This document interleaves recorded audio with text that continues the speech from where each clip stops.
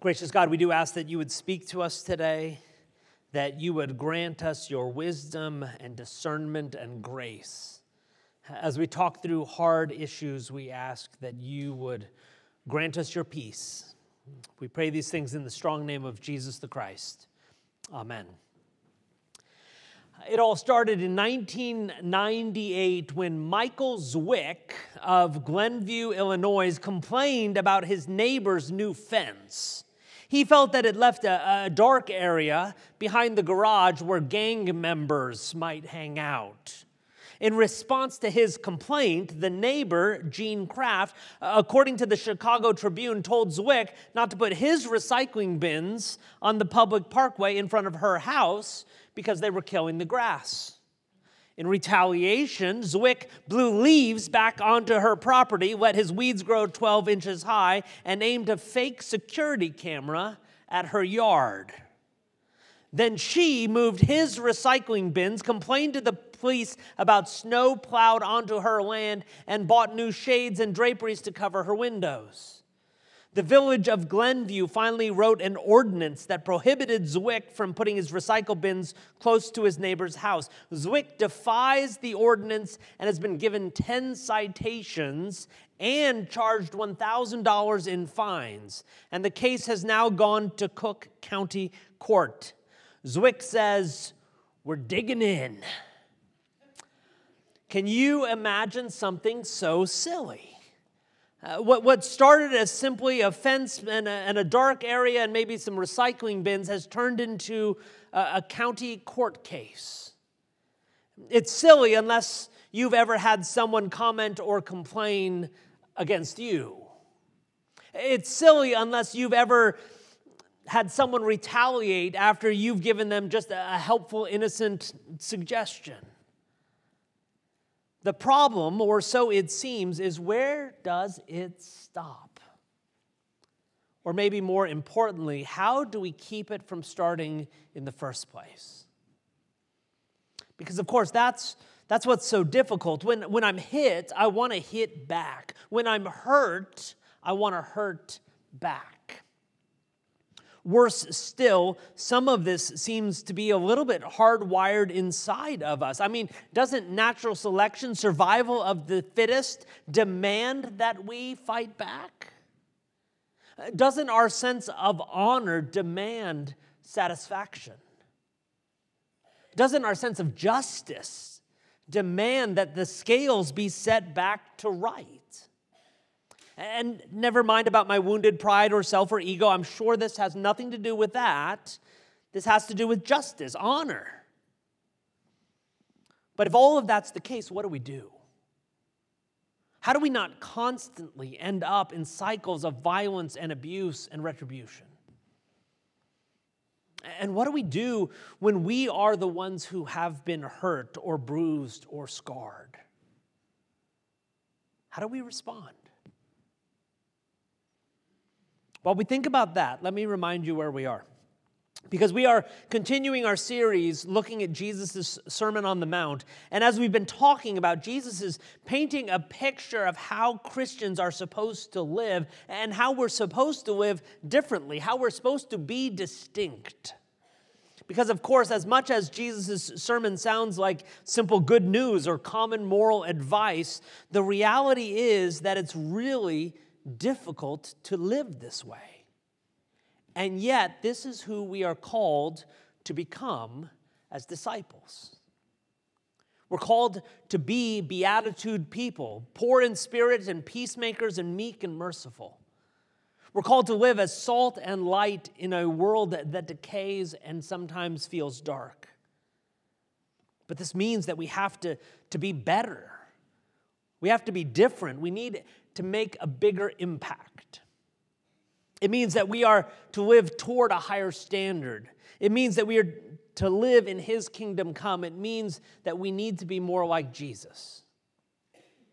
And so as we continue on in His sermon, I would invite you and encourage you to turn in your Bibles to Matthew chapter 5, verse 33. Matthew chapter 5, verse 33. Let's read. Again, You have heard that it was said to the people long ago, do not break your oath, but fulfill to the Lord the vows you have made. But I tell you, do not swear an oath at all, either by heaven, for it is God's throne, or by the earth, for it is his footstool, or by Jerusalem, for it is the city of the great king. And do not swear by your head, for you cannot make even one hair white or black. All you need to say is simply yes or no. Anything beyond this comes from the evil one. You've heard that it was said, eye for eye and tooth for tooth. But I tell you, do not resist an evil person. If anyone slaps you on the right cheek, turn to them the other cheek also. And if anyone wants to sue you and take your shirt, hand over your coat as well. If anyone forces you to go 1 mile, go with them 2 miles. Give to the one who asks you, and do not turn away from the one who wants to borrow from you. You have heard that it was said, love your neighbor and hate your enemy. But I tell you, love your enemies and pray for those who persecute you, that you may be children of your Father in heaven. He causes his sun to rise on the evil and the good, and sends rain on the righteous and the unrighteous. If you love those who love you, what reward will you get? Are not even the tax collectors doing that? And if you greet only your own people, what are you doing more than others? Do not even pagans do that? Be perfect, therefore, as your heavenly Father is perfect. Amen. Turn the other cheek. Love your enemies. This is one of those passages that's really, really easy as long as we keep it abstract. This is a great general rule for humanity at large. This definitely should apply to others and outsiders when they're upset at us. But this passage gets really, really hard when it talks to us, when it's our side that's done the hurting or that's been hurt. Because, of course, I want others always to turn the other cheek. I think that's a good policy for everyone else in the world. I want others to always and only be honest with me all the time. I want others to give and be generous. I want others to love their enemies. I want others to be more perfect, because if they could all do that, it would sure be easier for me. I mean, I might give that a chance as well, as long as they're doing it first. Because turn the other cheek sounds really, really great unless you've been punched in the mouth. So we've got some ground to cover today. But before we do that, before we move on to loving our enemies and things like that, let's start by that first little bit with oaths and honesty.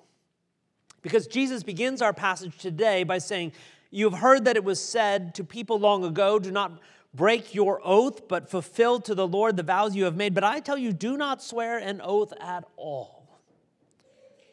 Now, first, this is the pattern we have seen in this section of the Sermon on the Mount time and time again, as Jesus calls us to something deeper, something higher.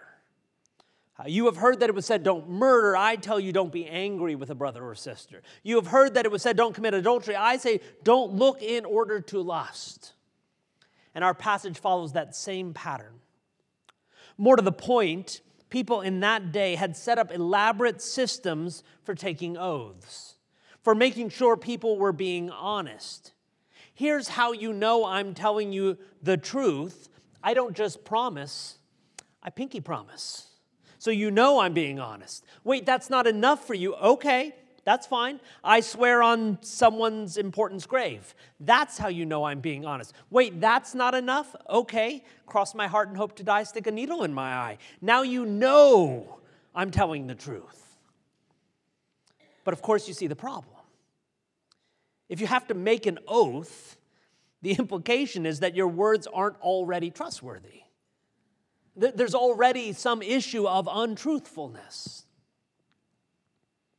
It reminds me of my favorite document that we signed when we were buying our house here. You're signing all the closing documents. So it's a stack about yay high, and you're reading and signing and signing and signing. Sign here, here, here, here. Initial here, here, here, here, here. Sign there, there, there. Document after document after document. And then there's this one page that came up, and it's my favorite. It's called the signature affidavit. It's way deep in the pile. It's for the lender. I did some research here. But it says something like this: I certify that this is my signature. And then it just has a line. It brings me up short as I'm going through these hundreds of pages, because I've just signed my name over and over and over and over and over again. And then there's this piece of paper that wants to make sure that my signature, the one I've been using all day long now, is actually my signature. There was a moment I'm like, I'm going to sign this one with my left hand.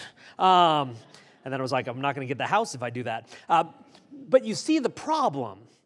If I've been signing all of those other documents honestly, then doesn't it go without saying that this is my signature, and I'm going to be honest about all that?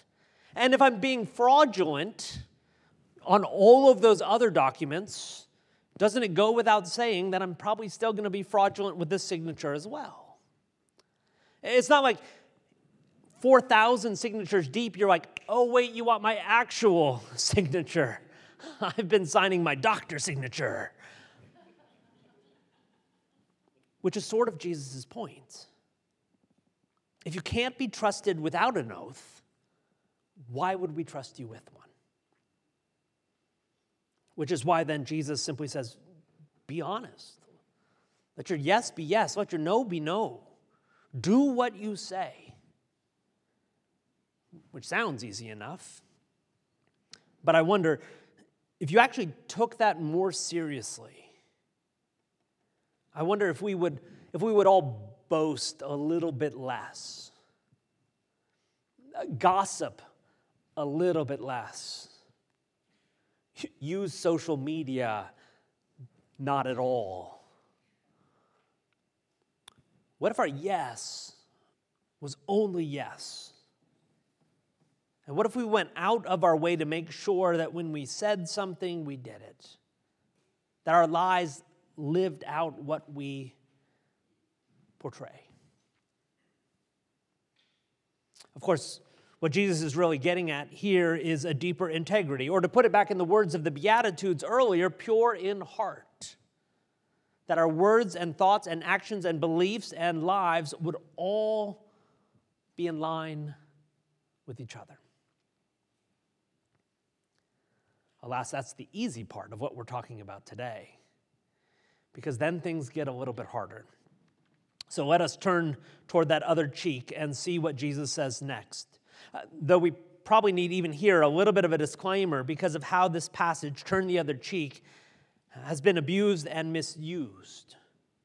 So let's clarify a few things about what we're talking about here, because we are not talking about taking or putting up with abuse. That is not what Jesus is talking about here. We're not saying that being a victim is a good thing or even a Jesus thing. We're not minimizing or denying the hurt that's been or is being inflicted. It is not okay.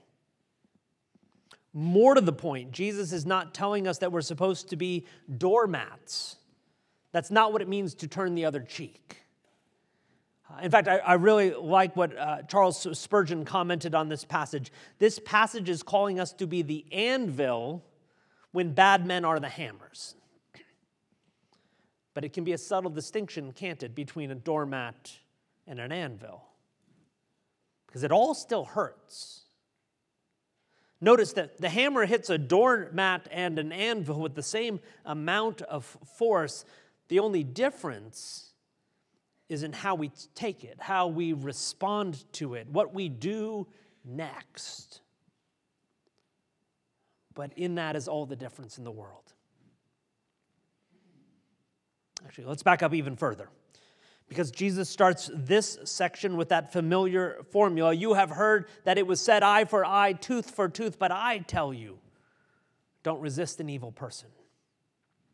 So let's start with that heard it said part, because an eye for an eye had gotten a little bit mixed up by the time we got to Jesus' day.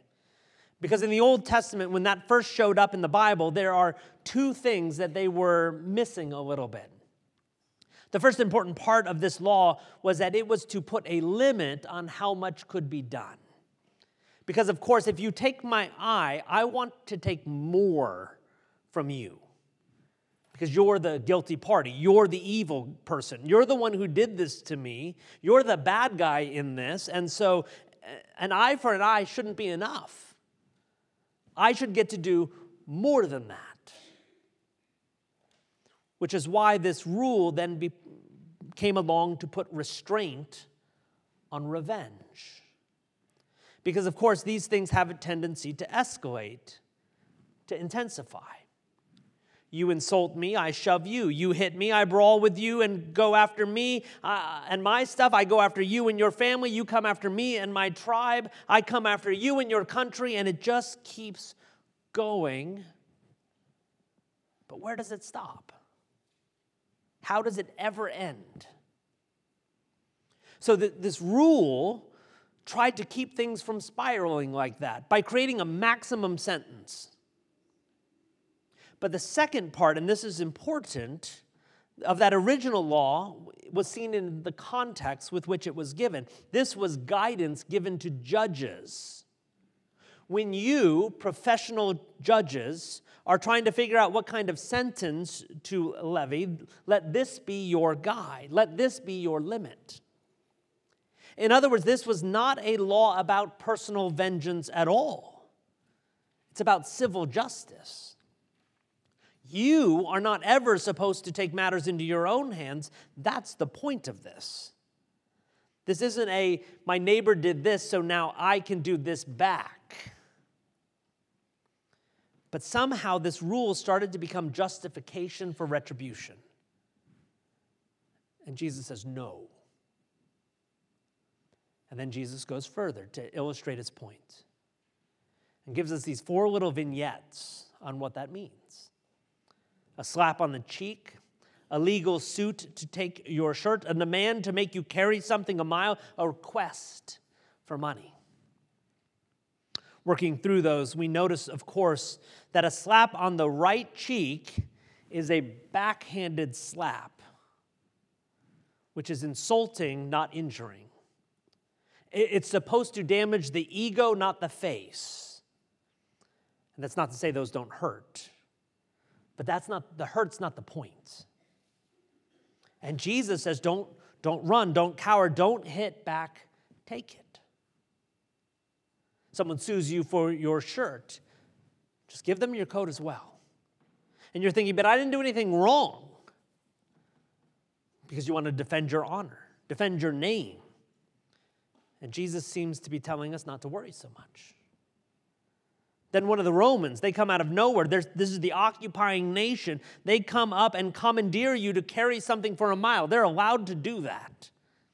And while that's clearly an interruption in your day and an insult to your character and person, not to mention a degrading reminder that we are not our own, Jesus says, don't just go the one. Take it another as well.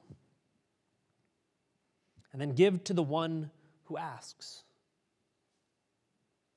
Augustine makes a really interesting point here. This doesn't say to give whatever you are asked, but it's a much more personal, if you look at it, it's give to the whomever asks. The focus in the sentence is on the person, not the amount.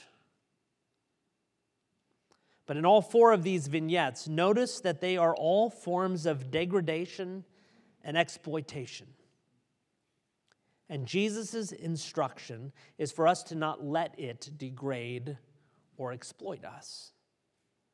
Because we are the type of people who just turn the other cheek anyway. Go the extra mile anyway. Because in that is our choice. Which drives us all the way back to his Beatitudes. Blessed are the merciful and the meek and the poor in spirit. If I'm already going to carry this an extra mile, it doesn't hurt me that you asked me to take it 1. If I'm not so concerned about my honor because I'm poor in spirit and meek and merciful, then I don't mind so much that you think you could dishonor me by hitting my cheek. And then Jesus drives all of this deeper. This is a hard portion of this Sermon on the Mount, though it started hard too. Because it's one thing to just stand there when you've been slapped and dishonored and not hit back or run away. That's hard. But then Jesus points us straight toward the people who don't like us and who we don't like. The people who are wrong, the people who are evil, the people who have hurt us, the people who deserve to have something done to them. And Jesus calls us to love them and pray for them. Jesus said, "You have heard it said, love your neighbor and hate your enemy. I tell you, love your enemies and pray for those who persecute you." And we think to ourselves, yeah, but you don't know what they've done. You don't know how wrong they are. You don't know how much it hurts. And Jesus responds, yes, I do. Love them and pray for them. Now be careful here, because if you're like me, you have some tricks to keep this from applying to you and your people.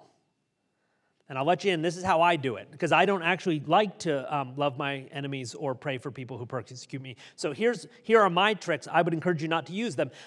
What you can do is you can make your people worse than enemies. So here's enemy, and here's my people. So if they were here, I would love them and pray for them, but they're not.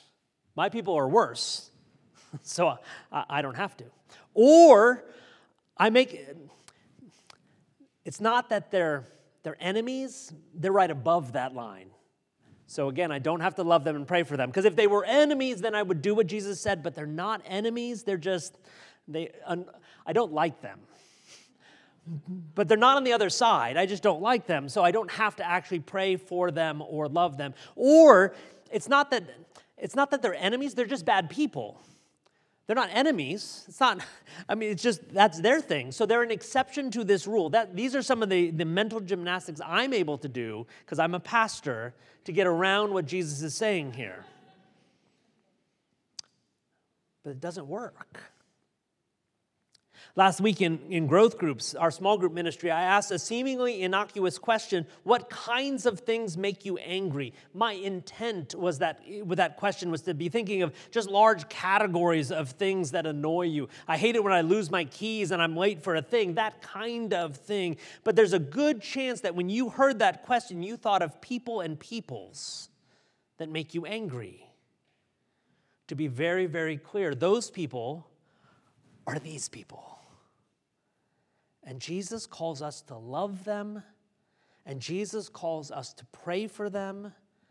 Jesus calls us to pray for their benefit and their blessing, to want and will and work for their good. There's nothing easy in the Sermon on the Mount. And if you think there is, you're getting something wrong here. Someone stabs you in the back, betrays you, willfully and wantonly does something wrong to you, denies something, hurts you, and Jesus says, love them. Pray for them.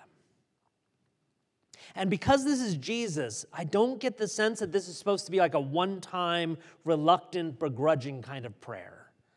I don't think he's saying you should pray for your enemy. God, I pray that they don't get hit by a bus today kind of prayer. I get the sense that they are supposed to be part of our daily prayers. And notice, we haven't even gotten to forgiveness. That's like a whole different thing. That's something else entirely. Jesus is saying our reaction, our first reaction, needs to be love and prayer. I wonder what that would do in us. Okay, so what do we do with all of this? What do we do with any part of this Sermon on the Mount thus far?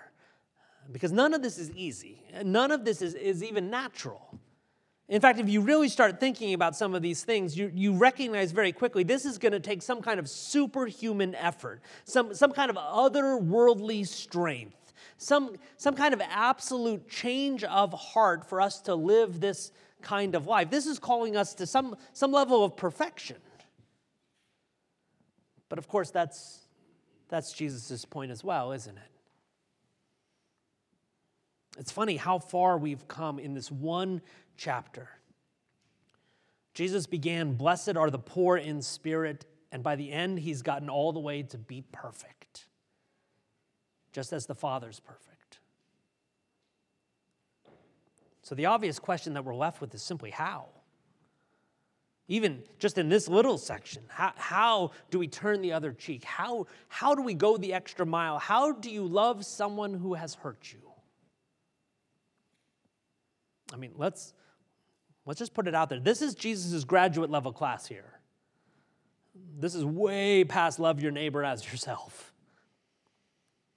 But I think that's also why he's preaching this sermon, to point us toward who he's called us to be, how he's called us to be different and distinct. And therefore, we recognize that discipleship takes practice. We're going to simply have to try it, to work at it. That person cut me off, belittled me, insulted me, hurt me. How can I not respond in kind? How can I not let their actions dictate mine? How can I be for their good? How can I be more like Jesus right now? Could I even pray for them? And then watch how you're changed. And in all of this, never forget that Jesus remains the ultimate example of all of this. Not responding in kind on his way to a cross. Not letting their actions dictate his when they crucified him. Being for their good, praying for them, praying for us. That's where it comes from. That's that other worldly, superhuman good news of the gospel, that God has come to us so that we might live more like this. Let's pray. Lord God, this whole Sermon on the Mount is difficult, but this part gets even harder. We don't want to love people that hurt us. We don't want to forgive people that have bruised us. And yet you call us to be a different kind of people, a beatitude kind of people.